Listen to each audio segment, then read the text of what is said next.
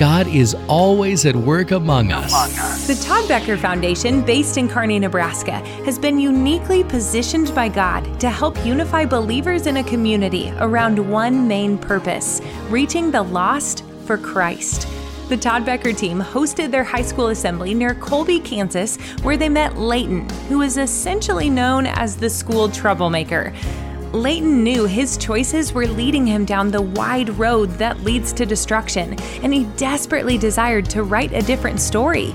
"Everyone knows me as the worst kid," Leighton said, "and I just want to change."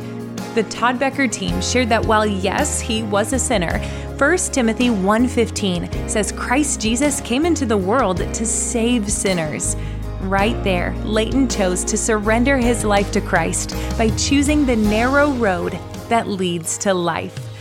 God is on the move through the Todd Becker Foundation as they faithfully present the gospel to high school students across the Midwest, prioritizing the lost as they bring communities together to reach students for Christ. God is doing something right now.